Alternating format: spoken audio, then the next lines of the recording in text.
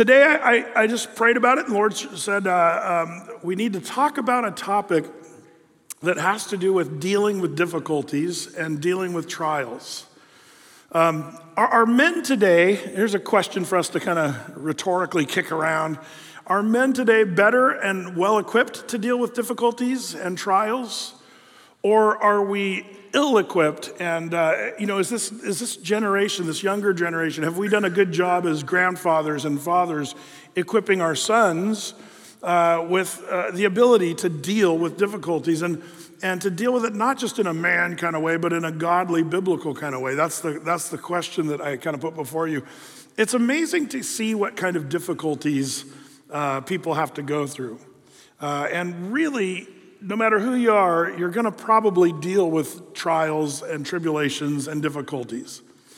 And here's another one that's kind of interesting. The more godly you are, probably the more difficulties you'll go through.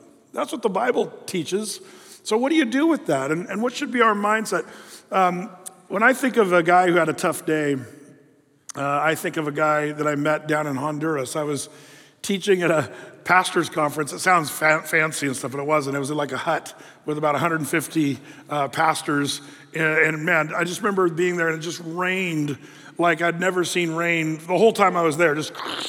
And like Portland doesn't know what rain is, if you can imagine that.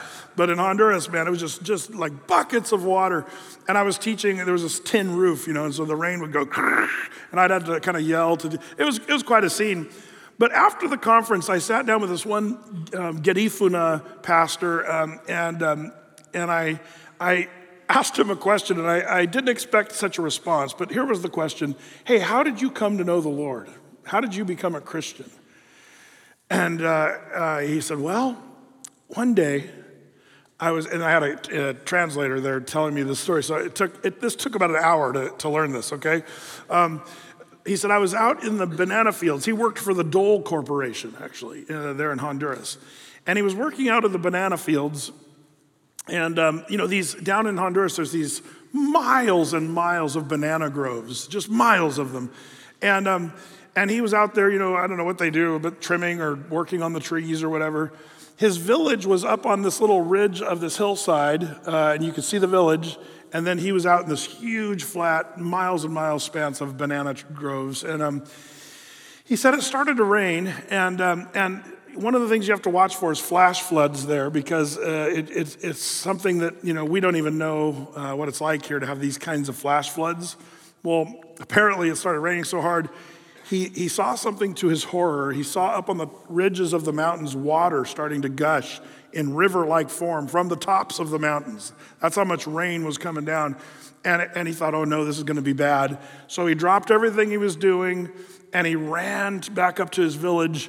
And when he got to his village, by that time, the water was knee-deep throughout the whole village, and it was rising. You could actually see the water rising. And he found his wife and his little, 2-year-old daughter, and they got up in the rafters of their hut where they lived, because the water was now about 10 feet deep. And their whole village was 10 feet deep underwater. And then he broke a hole through the thatched roof of his hut and got up on the top of the roof and was sitting there with his wife, who was, by the way, 9 months pregnant. His wife's 9 months pregnant, his little 2-year-old daughter, and sitting up on the ridge of his roof. And then pretty soon, you can't see the house. It's all underwater. And he said they knew that they were going to have to bail off of the house because it wasn't supporting them anymore. Now, what happens with a bunch of these banana trees, apparently, is in these kinds of flood, the root system of these banana trees are big enough to where there's a flotation that actually uproots the banana trees. Like the banana trees are planted in the ground, but when it floods that much, the banana trees pop up and then they turn upside down and these roots are floating around. So all these banana trees are starting to float. But that's the only thing floating. And so he grabs his family and they jump on a banana tree root. And they're floating around on this banana tree root. And he explained to me how suddenly all these wild animals were looking for places to go too. The only thing he had on him was, this is a true story, MacGyver, he had a Swiss Army knife in his pocket. And the reason he pulls that out is because he had everything from a panther tried to get up on the route that he was on. He was there with a Swiss Army knife trying to shoo away the panther. And also a deadly snake. He said there was a snake that kept trying to get on his route, and he's like trying to fend that off. And all the while his family's floating. Right at that point, his wife, her water breaks. And she goes into labor on this banana route. And there she is, laboring, and he's fighting off these animals, and they're just floating off into oblivion. And the wind starts picking up. And as it turns out, you might remember, do you guys remember Hurricane Mitch? That's the one. It was quite a few years back, Hurricane Mitch. It was a big one, though. It was a really bad one. And he was in the middle of Hurricane Mitch on a banana route with his family. Well, they survived the storm floating on this route. The baby came. He literally cut the umbilical cord with his Swiss Army knife of his child. True story. So they're floating there. Finally, after 2 days, this helicopter comes up, and they're rescuing all these people that survived this hurricane down there. And but the problem was the helicopter was already jam-packed full of people. They only had room for really one more person. They said, only one more. There's no more room. Literally, so they took up Joselina's wife with one of those little baskets, and they said, go ahead and bring the baby too, and the daughter. So they barely were squeezing into this helicopter, hanging on, but they threw Joselina down some food, like just because he'd been really hungry. They threw a bunch of food down, and they said, we'll be back, and they flew off. The water, there was no land in sight. It looked to him like he was out in the middle of the ocean. You couldn't see any ridges or mountains. That's how far he had floated out to sea or whatever, wherever he was. And he just sat there for another 2 weeks. True story, 2 weeks. He almost died. Fortunately, the food sustained him, and they dropped him, I think, some water. But there was just too many people to rescue, and they couldn't find him. But finally, the hurricane water level started to drop, and he finally saw land. And so he, with the last bit of his energy, bailed off of his banana route after 2 weeks and was able to float off to shore. The story gets even kind of crazier. I don't have time to tell you all the details, but he ends up splatting in the mud at the edge of the shore, and he just passes out. When he wakes up, the sun's shining, the birds are chirping, and he's just in the mud, and he feels in his hand this strange object in the mud, and he realizes it's a bicycle tire in the mud, and he thinks that's odd, and he kind of starts digging, and as it turns out, it was a legitimate bicycle. He dug out the bicycle, rinsed it off, and he kind of carried it up out of the mud, and he found an old road and just started pedaling. And he pedaled the bicycle into what eventually was one of the main cities there. When he got there, the hospitals were packed. He was trying to find his family, and he actually found his wife, his daughter, and their newborn baby sort of in a triage care right in the middle of the street, of the main street there of town. And so there he was. He was reunited with his family, and he was just sitting there. And he said he had never felt such despair, because everything he knew, everything he owned, everything he had is nothing. He just had his family sitting in the middle of a street there in Honduras. It was at that point, this American guy in this little white pickup comes driving up, and he walks in and he finds this family, and he says, "Can I help you guys?" Now, this guy is the guy who invited me to come speak at this pastor's conference, one of my high school buddies from back in the old days who became a missionary in Honduras, Matt McCollum. And Matt drove his little truck into town, and the Lord said, you need to help a family, and I'll lead you to this family. That's what the Lord told Matt. So Matt's like, okay, I'm going to find a family, I'm going to help him. And he found this family, Joselina, his wife, his now 2 children. And he scoops them up, puts them in the truck, brings them to the mission base there in Honduras, and ministers to them. And it was at that point that Joselina had never seen such kindness. And Matt just said, you need to have Jesus as a part of your life. That's the only way to get through this life, and especially with you've been through. And this guy and his whole family, they start weeping, and they accepted the Lord and became Christians. And shortly thereafter, he went into the pastoral training school and became a pastor within 3 years of a church in Honduras. That's the story of Joselina. Next time you have a bad day,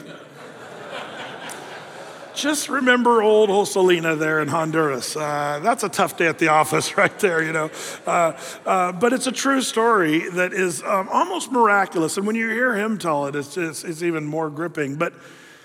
But here's the thing. I have an advantage and a disadvantage, and I probably oversell this one because I have such respect for the men that I got to grow up around. But I grew up in a not only in a group of men, but a group of men in a church that I didn't realize really what I had around me as a young man growing up. I thought all men were like the men that I got to grow up around. My pastor, my dad, the elders in our church, the people that were ministering in our church. I just was surrounded by these, what I now realize they're all kind of pillars of manhood, biblical manhood. I didn't realize it at the time. I think even to this day, I still get caught off guard with men's behavior when I see it. And I just go, oh, that's so unfamiliar to me. Weird stuff. And I know this might sound really condescending. I don't mean it to sound this way, but like when men are shaken by things that are really small, and I see men kind of, complaining and griping and grumbling about some of the smaller things. And I think, man, that's so foreign to me. I know this sounds weird, but things have happened to me. Like I've been in meetings, like big meetings where a man got so upset, he just got up and marched out of the meeting. And I thought that was the most ridiculous thing I'd ever seen. I never saw a man get so hot and bothered that he huffed out of a meeting like a little ninny. It just struck me as so odd. And the guy even said, "Can I leave?" And I said, "No, we're not done here." Like I wasn't being rude. I was just like, this is new information. I've never seen a guy act like that before. So it's strange to me. I still see some of those things, and I think, man. Now, I've had to, over the years, sort this out and realize, wow, I think that the guys that I grew up around, they're the exception. And it has to do with men and the way they view difficulties and trials and how they handle trouble. And, I think that maybe, I don't know, this isn't a sociological study that I've done, but I think maybe there's a previous generation in general. There's always the guys that didn't deal with difficulty well. But I think that the ratio of men who knew how to face difficulty and trials, maybe in a previous couple generations, they handled stuff differently than I think today's man generally deals with it. And I'm not sure why. It has probably something to do with the feminizing of men today and us sort of acting, I'm not meaning this to be a joke or mean, but men are sort of acting more like women today. That's just what I often see. It makes me nervous. Like, why is that happening? Is it because our culture doesn't like masculinity? They even have a word for it, toxic masculinity. Now, there is such thing as, of course, men behaving badly, but when you put a label like toxic masculinity on men, suddenly that's sort of demeaning masculinity. And our culture celebrates the more feminized sort of version of a man. Did you guys see? Oh, I shouldn't be saying this stuff. Is this recording right now? Did you guys see a couple years back, they were doing a study on the Willamette River? Good news, the Willamette River is more clean than it was, 10 years ago. And whether you can eat fish out of the Willamette and stuff. And I was like, oh, that's good, I remember doing baptisms 25 years ago in the Willamette, and it was like, ooh, this water stinks, but oh well, here goes, we're putting some more sins in this river here, but but now the river's very pristine. In fact, the study said that the Willamette River water was as good as the drinking water in New Jersey. That's what it said. But the one thing that they were troubled by here in the Portland study of the Willamette River water quality was all the estrogen drugs that people are taking these days for various health issues and stuff. there's so much estrogen in the medicine that people are taking, even though the water is, filtered through the septic systems and the water filtration and all that. They found a fairly large amount of estrogen in the river water. And the study found that the fish, many of the fish were, I forget the term they used, but the male fish were having female characteristics because of so much estrogen. Did anybody see this study? It was quite a few years ago, but I remember thinking, I'm not swimming in the Willamette. That sounds like it might not be a good thing. But they're saying it feminizes fish. I wonder, maybe that's the answer why Portland's so. I don't know. It's our drinking water. No, I'm not saying that's real. That is what the study said. But what we need is to step back and say, maybe personally, individually, how do I deal with trials and difficulty? Do I deal with it in sort of the modern, culturally relevant way of doing it with, being super sensitive and feeling and trying to, nurse our way through a situation? Or are we more, World War II generation, put your head down and just deal with it? Face it, deal with it, and muscle our way through the challenges and difficulties. How does our family view the way we handle this? Do my kids, when they see trouble, do they see a man that is setting his face like flint to the Lord and trusting in the Lord and realizing that all these things are going to make us better and stronger? Or do my kids see a dad that's, oh no, what are we going to do? And honey, what do you think? What should we do? And I don't know. What are we projecting to our kids and our families? Again, I refer to that thing I mentioned, what was it, The Unit, a TV show that was up a few years back, and I'll never forget this one officer was trying to control this outpost that was under attack, and when the elite unit got there, everybody was kind of panicking, and the commanding officer was like, and didn't know what to do, and the unit came in, and the leadership of the main guy was awesome. He comes in smiling, bullets zinging by his head. He's like, you need to project leadership here, and he smiles, and he just walks through, and everybody's like suddenly following him because of his confidence. I feel like the church, we need those kind of guys. Guys that are truly putting our trust in the Lord, and we're not easily moved, and we're not easily freaked out or worried or stressed out. Now, don't get me wrong. I understand that anxiety and stress is a very real part of life. And I do think that some people have a greater proclivity toward stress. We see that in the Bible. And I think David, for example, was one of those guys. But David knew how to handle stress, and he pressed through it. We know that because he was a military hero. He went through the most stressful of situations, but he made it through those times.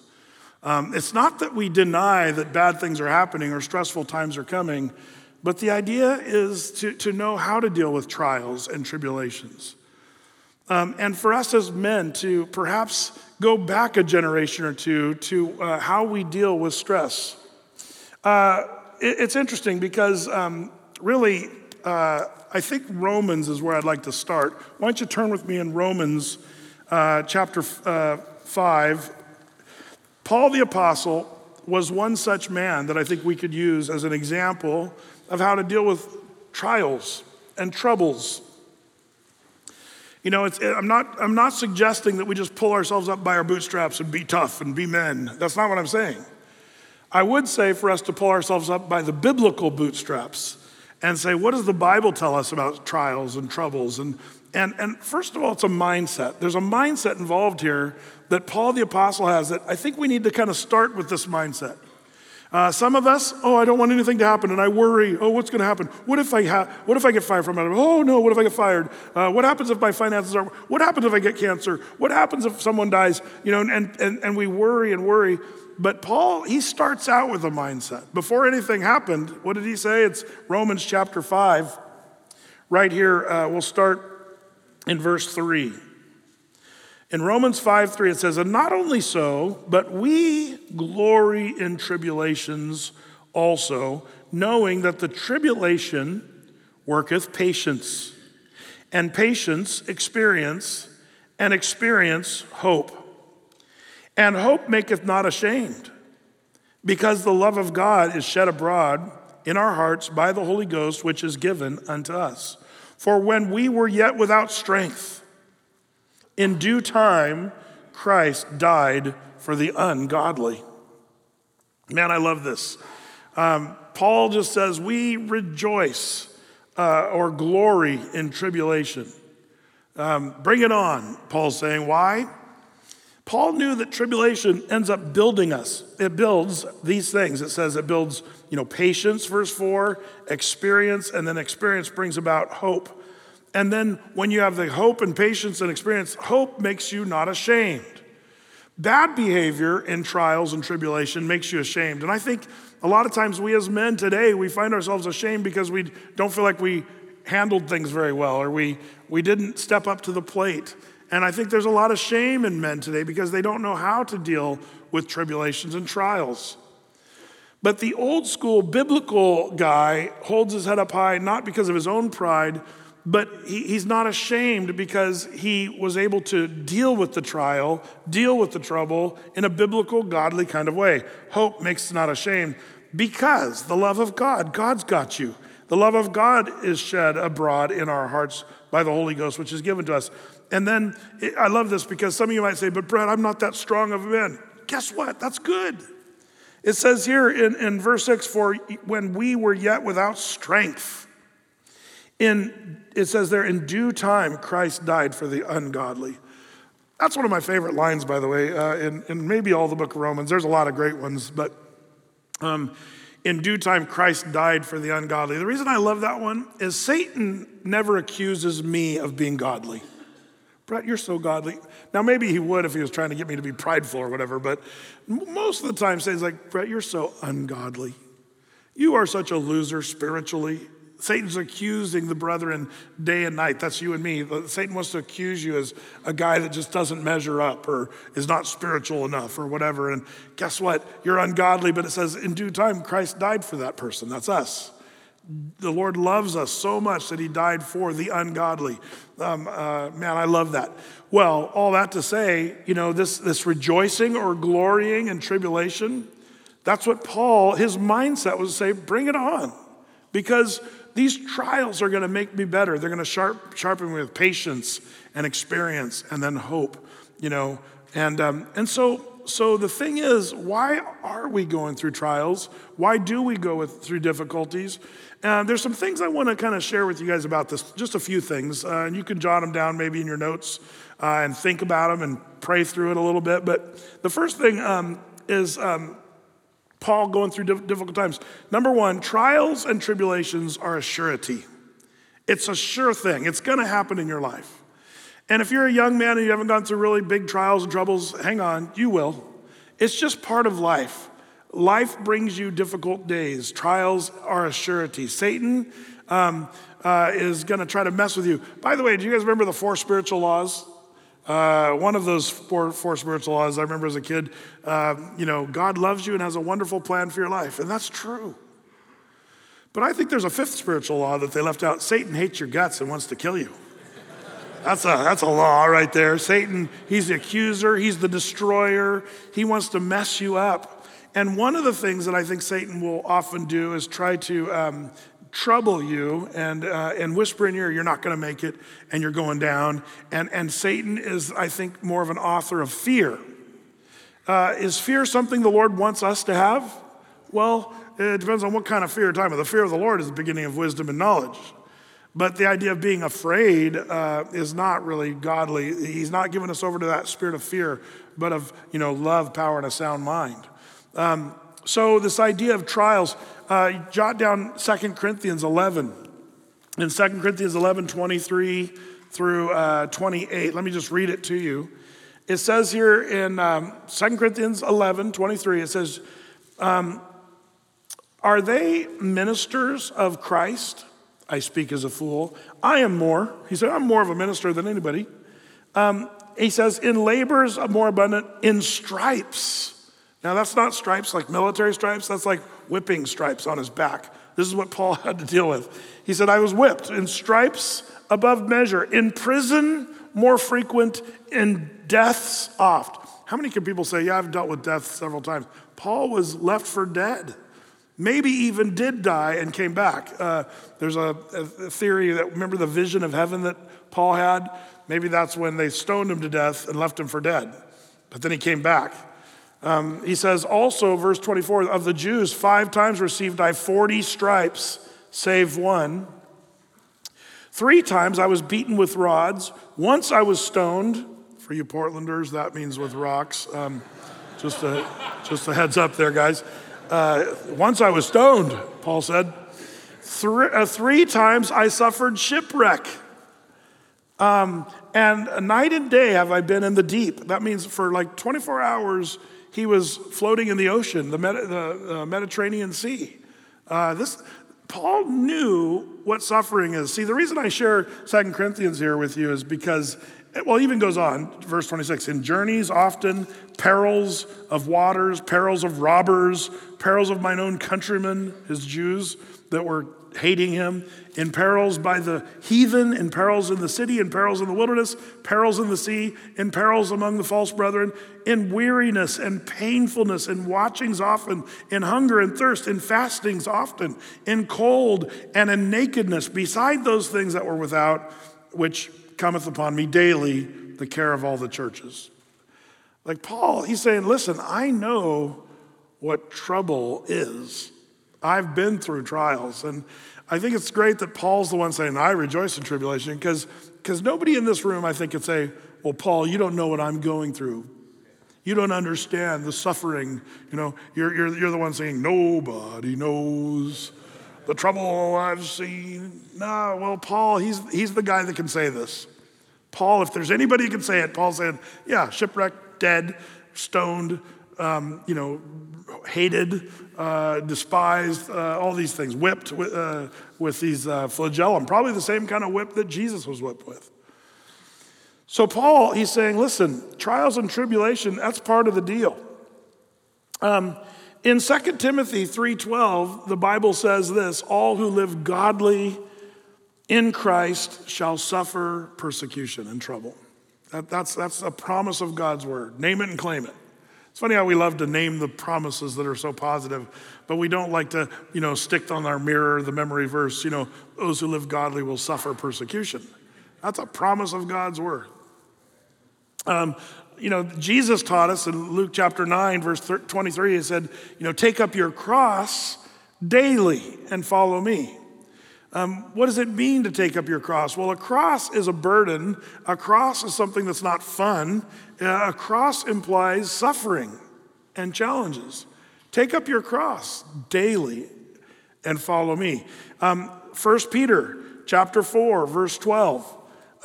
Interestingly enough, it says this in 1 Peter 4:12.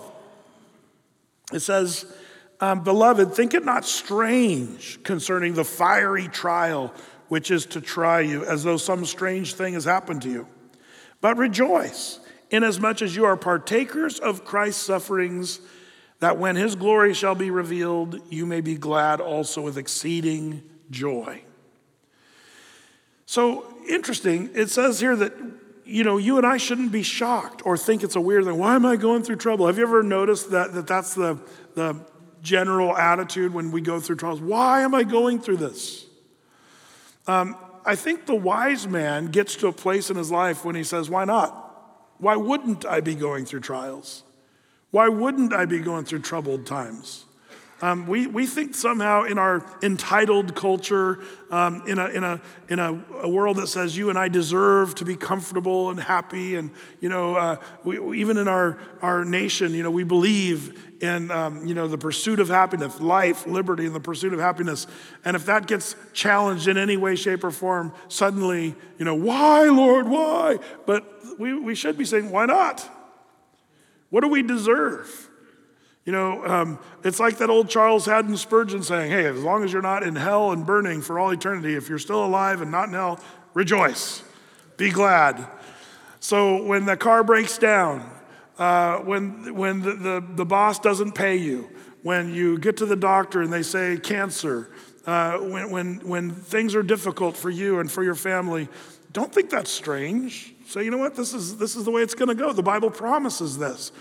One of the reasons I think that modern day church doesn't deal with trials very well is we've wrongly preached That when you become a Christian, and the gospel of Jesus means you accept the Lord and you become a Christian, and then from that day forward, your life is going to be rosy. Now, I understand why we've preached that way, because the real true Christian, we do feel like, even with the trials, we're like, man, my life is so much better knowing Jesus and having the hope of heaven. Like, that is true. And so when we preach the gospel, we say, hey, if you accept Christ, man, your life will change. You'll have joy in your heart. That's all true. But we also do say you might have joy, but you also might have cancer, and you might get fired from your job, and people might hate you for that. The Bible's very clear that those bad things will still happen. It's just that as a Christian, like Paul, I rejoice in tribulation. Bring it on, Lord. You know, whatever you want for my life, as bad and painful as it might be, I need to learn to just say, I'm trusting that God knows exactly what he's doing. Take up my cross, walk with the Lord daily. Don't think it's strange when trials happen to me, as some strange thing has happened to me. But rejoice, it says. Why should we be shocked? Do we think we deserve anything else? That's the problem. And I have to apologize to our young people. In fact, I'm going to say young, meaning millennials all the way down, Gen Z. I'll tell you why, because, millennials get this bad rap all the time, and I don't hear it as much now because the millennials are the older people now. But do you remember when millennials were constantly being bashed? And it was always millennials being bashed by Gen Xers, which is my generation. And I always kind of thought about that for a second. Wait a minute, Gen Xers, aren't they your kids? Like, you're the ones who raised them to get the blue ribbon, stupidly. Remember, everybody got the blue ribbon, everybody got the trophy for participation. We did that to the millennial generation, and it still happens, to this Gen Z generation. And so I apologize. But one thing I'd like to undo, if I could, is this idea of entitlement, that I'm entitled to, a perfectly peaceful, happy life. Because that's just not true, and we've believed that we think we deserve somehow no trials and no troubles. But if you are equipped as a man of God, and you know what the Bible says, you know trouble is coming, and we're not going to be shocked by that. It may not have reached you yet. If you're 16 years old, maybe you haven't had trouble yet. You will. Well, Brett, that's kind of scary. Well, sometimes, it's best to start saying, well, I need to become the man that's going to be able to face these things and be the strength and to be the leader through those trials. And so starting to equip yourself today to be ready for the trial of tomorrow. We'll talk about that equipping in a second. It reminds me of that story in the 1950s,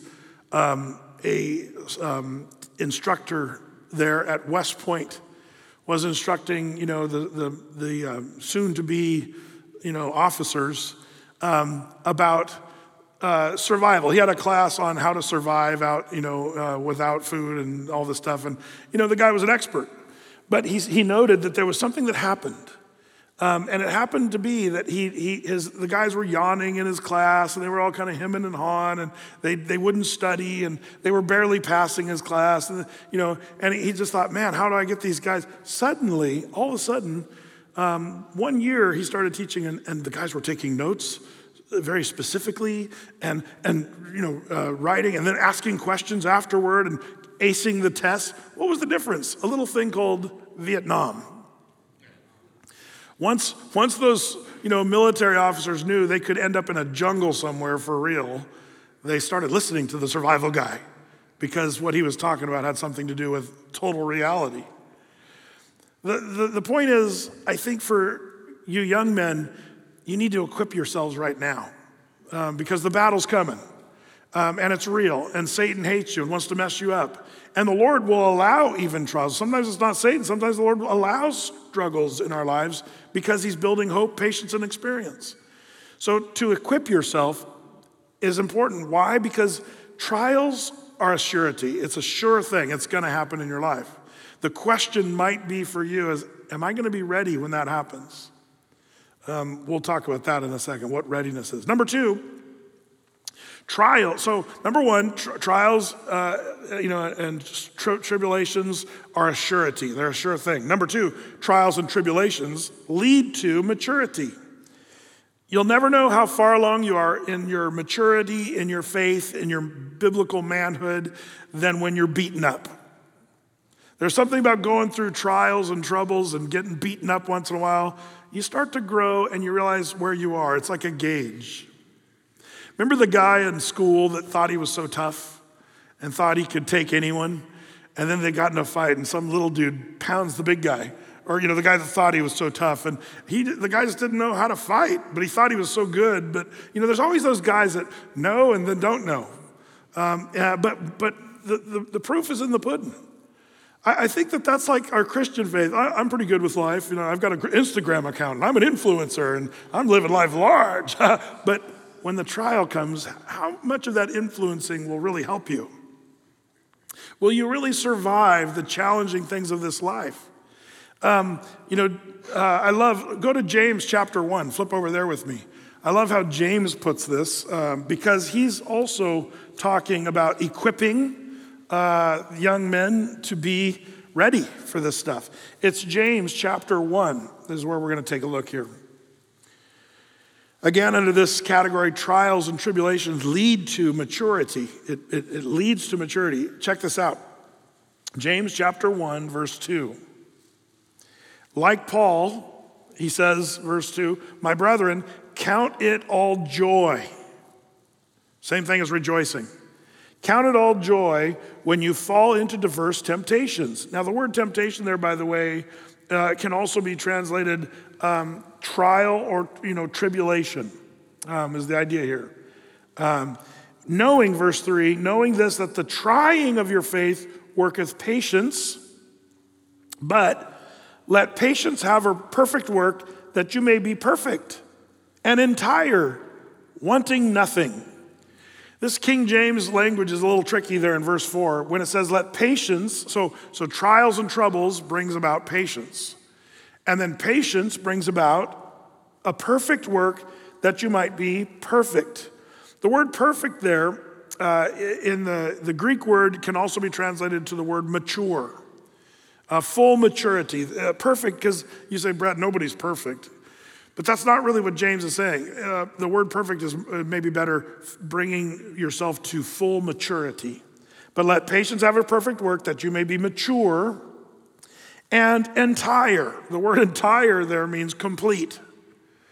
Are you matured and complete? If not, let the trials and the troubles that come your way start working the maturity into your life that I desperately need. If you and I approach it saying, oh no, here's a problem, why me? That's gonna be a waste of time. But if you say, hey, here comes a trial, Lord, mature me through this trial. Give me patience through this trial. Help me to trust you and equip me to make it through this trial. And then I love what James, he goes on and says, but if any of you lack wisdom, verse 5, let him ask of God. I love that next section there. But the point is, James agrees with Paul. Rejoice or glory in tribulations. Why? Because it builds you and it strengthens you and it matures you. And that's where the rubber meets the road. When bad things happen, are you mature enough to handle those things? Are you equipped? Do you have the tools and the skill sets as men to get through those difficult times? The old saying is true, Christians are like tea bags. You'll never know what you're made of until you're put in hot water. And I know guys like that. We all talk a good game, but when you're in hot water and you're in real trouble, that's when you see what you're really made of. If you're beaten down, if you're going through troubles, good things can come from it. And you have to acknowledge that. That's part of the thing that can help you get through that trial, that difficulty, saying, you know what? Good things are going to come from this. There's some pictures, by the way, not to get overly spiritual or deep about this, but if you want to do an exhaustive study of this, there's things in the Bible that talks about the Lord, pounding away, I should say. Remember how you and I are called to be the light in the world?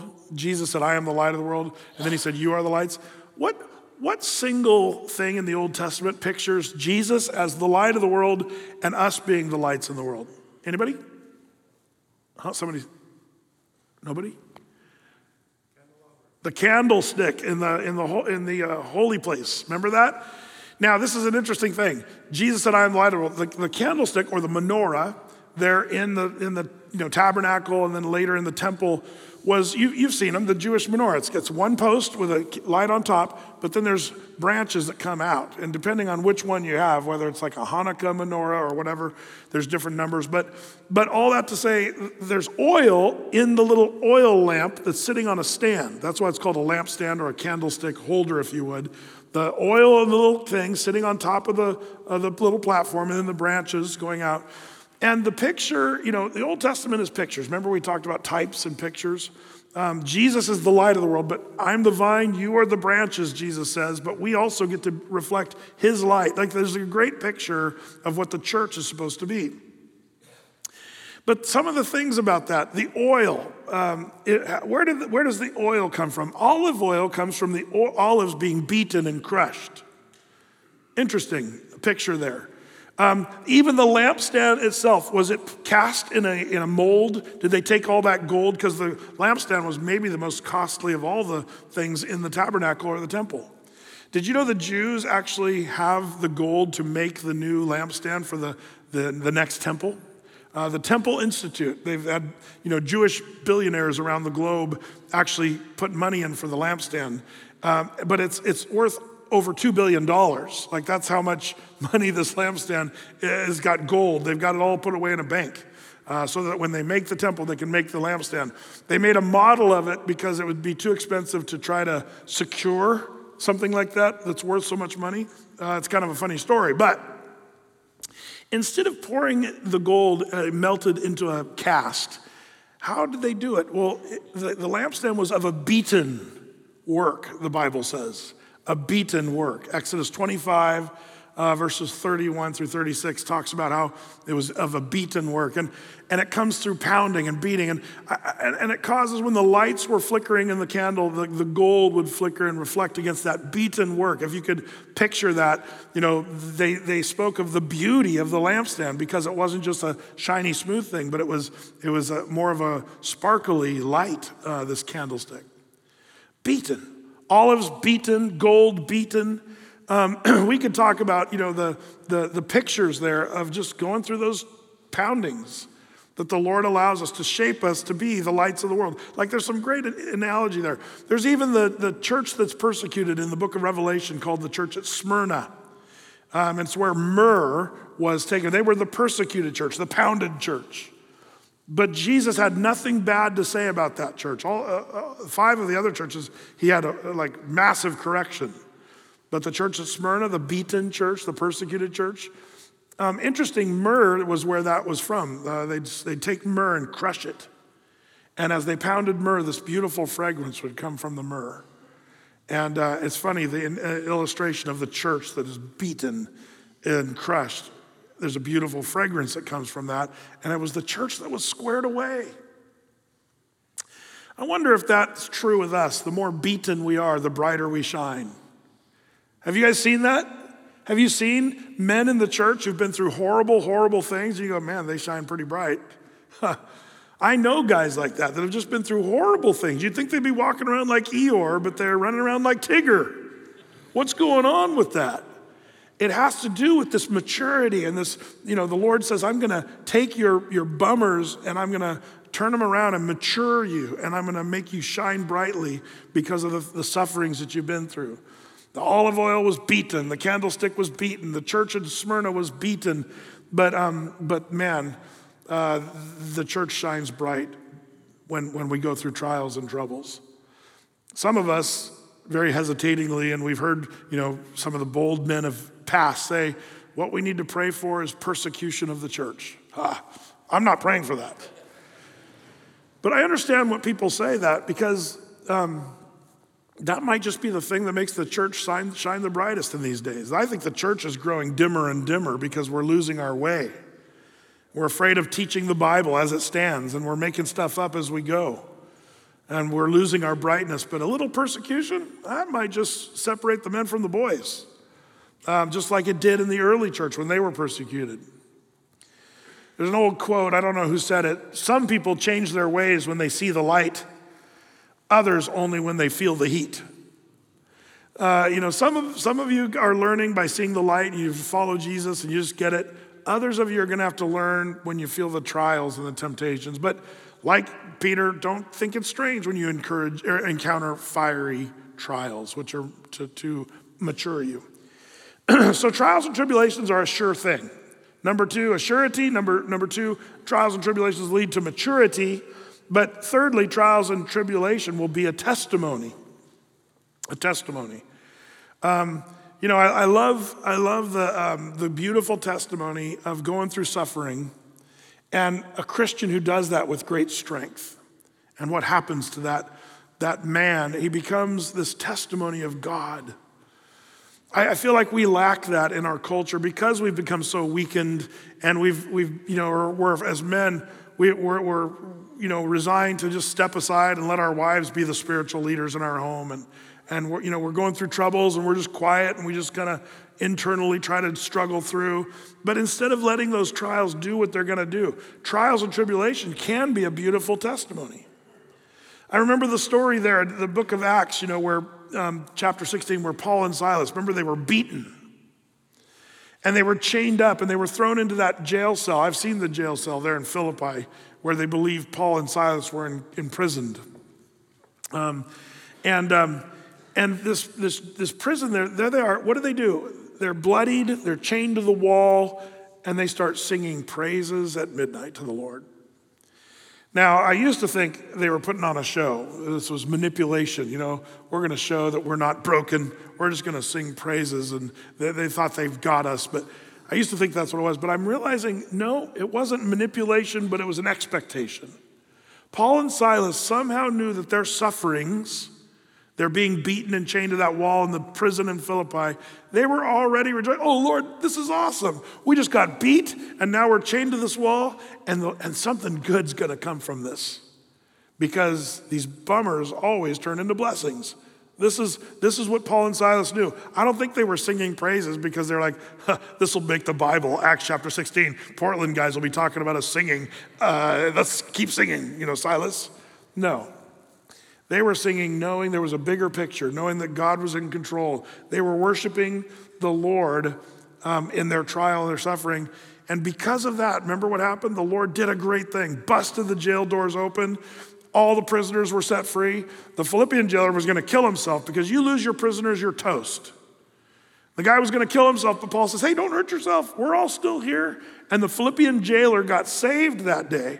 And him and his whole family got baptized that day. And that was the beginning of a church called the Church in Philippi. Later, we read the book of Philippians to that church. One of the most glorious books in all the New Testament. You see, Paul and Silas, they knew that their bummers were about to be, turned around for a blessing. 1 Peter chapter 3, verses 14 through 18, kind of reminds us that we are to, kind of have an answer of what's happening in our faith. The idea is the bummer turns out to make us bright. Number 4, I'm running out of time, so we got to keep moving. Number 4, trials and tribulations will help you to, number 4, know Jesus personally. It's interesting. We know how Jesus was beaten, and we know that he went through every suffering. The only one that could say I know more about suffering than Paul the Apostle in my book is Jesus himself. You think of Isaiah 53, where it says in verse 4, surely he has borne our griefs and carried our sorrows. That's all of ours. Yet we did esteem him stricken. He was smitten and of God, and he was afflicted, and he was wounded for our transgression. He was bruised for our iniquities, and the chastisement of our peace was upon him, and by his stripes we are healed. Isaiah 53 says, Jesus suffered deeply so that we might have salvation. It's interesting. Shadrach, Meshach, and Abednego went through a fiery trial. But But they had an interesting thing happen. Do you remember when they were thrown into the fiery furnace by Nebuchadnezzar, when they wouldn't bow down to his statue? Do you remember what happened? The three dudes were thrown in the fiery furnace. It was heated 7 times hotter. Remember that? The buff Babylonian soldiers, when they went to throw them in, they got burned up. Like, that's how legit this fire was. So there's Shadrach, Meshach, and Abednego thrown in the fire furnace. And then Nebuchadnezzar, who if I made the movie, I would have cast him with Don Knotts. Remember the guy from Barney Fife? Because Nebuchadnezzar, he walks up and says, hey, didn't we throw 3 guys in there? But the 4th guy, there's a 4th guy in there. Who's the 4th guy? And he said, he looks like the Son of God. How he's pretty bright. He figured it out. It's true. It was a pre-incarnate appearance of Jesus that showed up in the fiery furnace with Shadrach. And it's amazing that Shadrach, Meshach, and Abednego, the only thing that burned was the bondage, the ropes that were on their hands. The fiery trial that was meant to destroy them by the enemy was the very thing that freed them from the ropes that tied them up. And in the fiery trial, that's where they got the privilege of all the Old Testament people. They were 3 of the guys out of a few that got to meet the pre-incarnate version of Jesus, standing there in the fiery furnace with them. Do you think they were enjoying that? I think the answer is yes. Well, how do we know they were enjoying it? Was it like a sauna where they're in there, oh, man, this feels pretty good, Sweat out those, impurities? No, is that what they were doing? No. They were in there, their bondage was broken off, and they were in there. And do you remember that Nebuchadnezzar had to say, hey, you guys, come on out of there. Like, if I were, just thinking to myself here, if I were thrown in a fire furnace and my ropes were broken and I wasn't burning, I'd say, awesome, pure, I'd be out of there. I'd be out of there as quick, because I'm not burning for now, but what about 10 seconds from now? I'm out of here. But Shadrach, Meshach, and Abednego seemed to just be comfortable hanging out in the fiery furnace with Jesus. And you think that sounds a little crazy, but some of you as men, you've figured this out. I'd rather hang out in the fiery furnace with Jesus than to be just going with the flow of the world outside of the fiery furnace. When you're facing trials and troubles, to say, you know what, I'm going to embrace this. I'm here in this trial, in this struggle. God's got me here. I'm going to see him more clearly through the trial. My bondage is going to be burnt off. And I'd rather be free and following Christ in the furnace than, living large and being a worldly wacko. The problem is there's a lot of men that would rather be worldly wackos than to be guys in the fire. And remember what we read about in Philippians chapter 3, verses 8 through 10. There's something that Paul calls the fellowship of his sufferings. Let me read it to you. Philippians 3, verse 8 through 10, it says this. It says, yea, doubtless, I count all things but loss for the excellency of the knowledge of Jesus Christ my Lord, for whom I have suffered the loss of all things. Paul says, I've lost everything. But he says, I count that great because I have Christ. He says, I have suffered the loss of all things and do count them as dung. Paul got to a place where all the good stuff that people long for, he says, that's all just a bunch of manure. And then he says that I may win Christ. I'd rather have nothing but win Christ, he's saying. And, verse 9, be found in him, not having mine own righteousness, which is of the law, but that which is through the faith of Christ, but the righteousness which is of God by faith, listen, that I may know him and the power of his resurrection and the fellowship of his sufferings, being made conformable unto his death. What's Paul saying?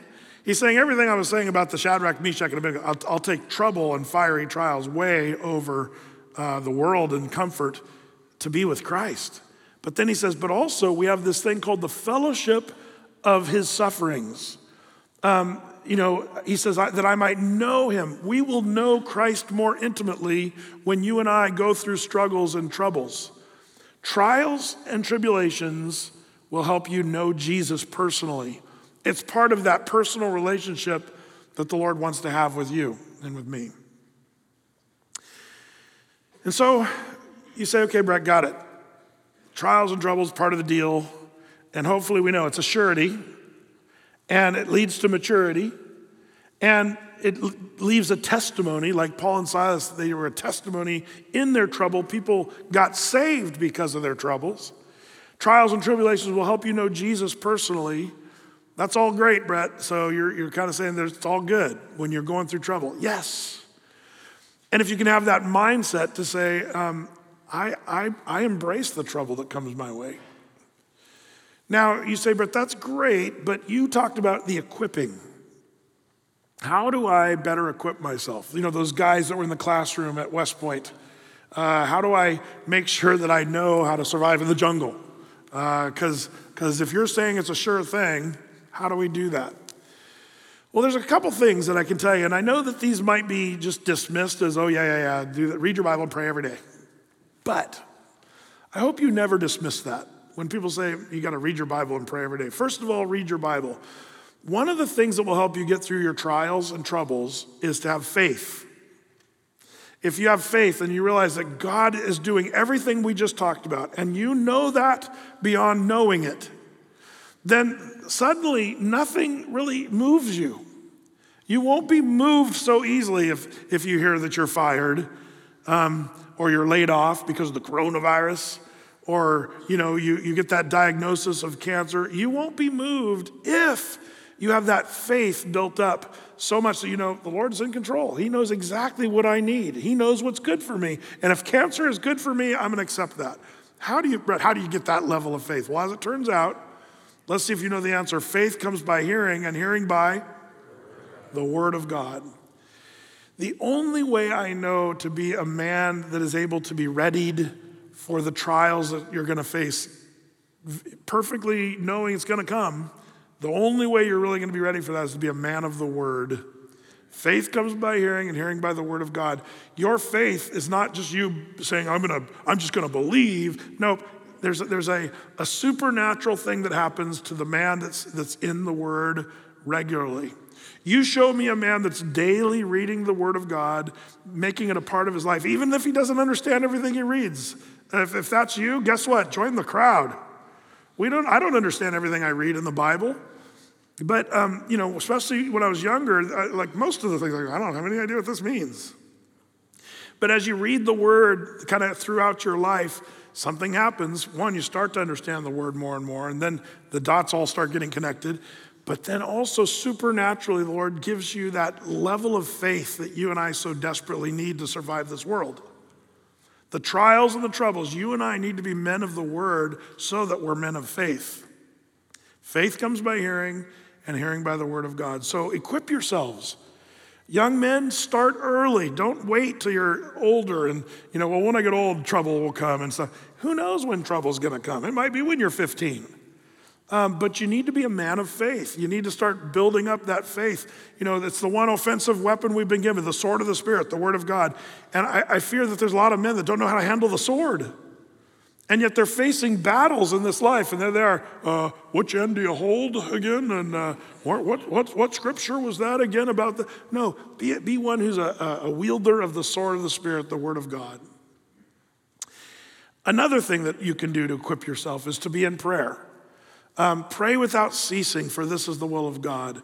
To be a man of prayer. There's something about prayer that starts to build up that faith as well. I think when you're praying for the situations that you're facing, you're casting your cares on the Lord.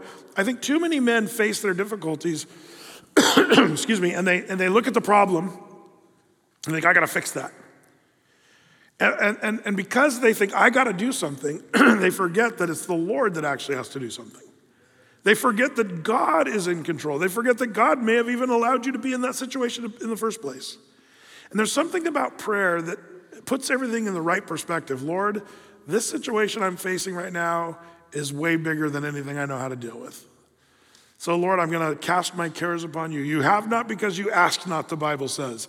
And when you're facing problems and you fail to ask the Lord for help, the Lord might say, okay, good luck with that. I'll let you handle that, but you can't. But if you're saying, Lord, I can't handle this problem, but I want you to be my strength and guide me through this.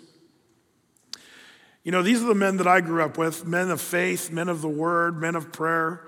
Whether it was my dad, we'd be facing something as a family, and my dad would just say, well, let's pray about that. always. And in our family, we just bow our heads right there. Wherever we are, we could have been in the front yard talking about Frisbee, and all of a sudden, let's pray about this. Okay. And we'd all pray because it was more of a constant conversation with the Lord. Pray without ceasing. Be in the Word, be in prayer, and be men of faith. And then when the trials come, you'll be equipped. You won't be easily moved. None of these things will move you. Some people think, well, there's just brave men and then there's weak men. That's just the way people think it is. But you know what's funny is if you look at the men of the Bible, a lot of them were really weak men. What made them strong men? Consider the disciples, and this is what I'll end with. The disciples were bumbling, stumbling goofballs. Now, I say that reverently. But they were. Jesus chose these guys. They were constantly afraid, oh, we're going to perish. The water, a few little waves out in the Sea of Galilee. We're going to die. Save us, Lord. They're all freaking out all the time. They're saying stupid things all the time. They're just these kind of bumbling guys. And then even when Jesus was taken in the Garden of Gethsemane, man, what happened to the disciples? They took off. The only one that even sort of stayed was Peter, but he followed afar off and was warming his hands by the enemy's fire because he wanted to kind of see what was happening. And remember, the little girl came to him and said, you're one of those, I am not blankety, blankety, blank, cock-a-doodle-doo. Like it's a crazy, crazy story of just total fear.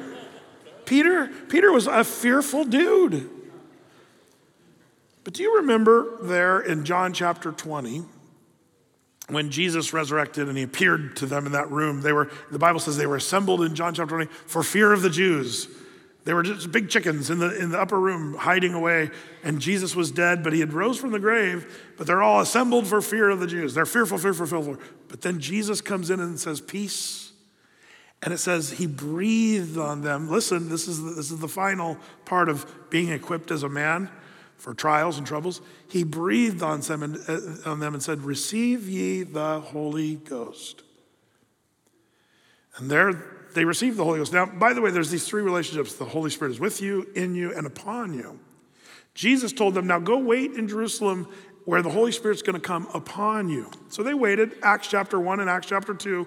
Suddenly the Holy Spirit shows up in Acts chapter 2 and fills them up. And suddenly you've got a totally different Peter. Instead of being the Peter that's running around saying stupid stuff all the time and bumbling around as a fearful guy and doubting and suddenly in Acts chapter 2, you got this bold, powerful preacher. What made him bold and powerful? Did he go to seminary between Acts chapter, John chapter 20 and Acts chapter 2? Did he go to seminary? That didn't make him a godly, faithful man. What made him a godly, faithful man is, first of all, Jesus saved him, but then he breathed on him, and then he received the Holy Ghost. And then after that, you see these massively brave men who are no longer afraid of anything. In Acts chapter 4, remember, they said, stop spreading this news about Jesus, they said to Peter. And Peter said to the same guys that killed Jesus, the Sanhedrin, the same guys, he said, we ought to obey God rather than men. That's a very different Peter than the one that was afraid of those guys, hiding away, quivering in his sandals up in the upper room. What happened to Peter is he was filled with the Holy Ghost, and the Spirit moved in him and gave him the words to say and how to handle massive persecution. And all those guys would end up being as bold and as brave as a man could ever be.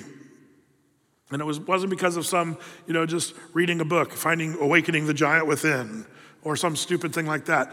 It was these guys were filled with the Holy Spirit, men of the word, men of prayer, and because they were equipped, when the challenges came, they stepped up, and the Lord blessed them with the strength and gave them the words to say and got them through the difficulties. Well, Brett, I happen to know the end of the story. They hung Peter upside down on a cross and crucified him like Jesus, only upside down. Yeah, but that's a good way to go if you ask me.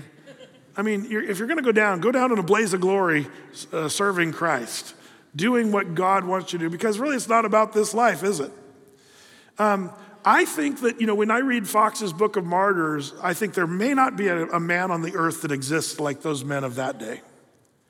Those men faced trials and troubles, and I don't even know how they did it. I think they were filled with the Spirit. I forget which one it was, the guy that was the first century Christian martyr. He was a pastor, and they told him, recant, deny Jesus. and he wouldn't. So they took him and they fired up this huge, it was a torture device. It was meant to cook, slow cook a person. They'd build it with hot coals, and then they had literally like a barbecue grill, big one, and they would strap this guy onto the grill and they'd light the fire and they'd slowly cook him. And he would eventually just sizzle to death. Brutal, torturous death. But in Fox's Book of Martyrs, you can read about these guys. This one guy's laying on this thing, they light it up, and he's just glowing, not because of the coals. His face is shining. History tells us that the people that were watching it said he literally was smiling and rejoicing as he was there sizzling. And they came up to him and they're like, what's going on here? And they're like trying to figure out what's wrong with their fire. And the guy says this I forget the exact words, but he said this. He said, I think my backside is done. It's time to flip me over. That's what he said. That is a true story in history. Does anybody remember the name of that guy? Huh? First century guy. I forget his name. I'm going to bring it next time because he's a great guy. It should be remembered. But many of those first century tortured guys, they smiled and they worshiped and they withstood the worst of trials. And man, I don't know if there's a man that exists today that has that same kind of brave stick-to-itiveness for the Lord. That's what we need to do, is be men of faith, men of the word, men of prayer, men of the Holy Spirit. By the way, how do you get the Holy Spirit? You fathers, being evil, know how to give good gifts to your kids. How much more will the Father give the Holy Ghost to what? Them that ask. Man, daily be praying, Lord, would you fill me afresh with your Holy Spirit that I might be the man you've called me to be. And when you face trials, when your kids and your wife sees you guys going through troubles, they're going to see a man that is not the disciple shaking in their sandals. They'll see the man, the disciple that's boldly declaring truth and being a bright and shining light. That's what we need, men to face trials in a godly, biblical way. Amen? Amen. Lord, how we pray that you'd help us to face trials in the way that your word tells us to, Lord. We've accepted a culture. We've accepted a norm of really the weakening of men, and for us to take a back seat and not to lead, and for us to really be fearful men. Lord, we see fear as the new virtue in our country, where people are really happy to be afraid of a virus and afraid of sickness and afraid of death. But Lord, I pray that we'd be men of faith. And like Paul, we would say we don't count our lives dear to ourselves, but we put our trust in you. Lord, I pray that each one of my brothers, that we would be men of your word and men of faith, Father. Help us, I pray. When the Spirit is willing, maybe in this meeting right now, our spirit is willing, but we admit, Lord, that our flesh becomes weak. So be our strength. Remind us of this mindset. Lord, I pray that we wouldn't hear this word and have it go in one ear and out the other and walk out of here unchanged. But let your word just penetrate our hearts, Lord, I pray, that it might bring forth good fruit. We ask this, Lord, knowing you've heard our prayers. In Jesus' name, amen.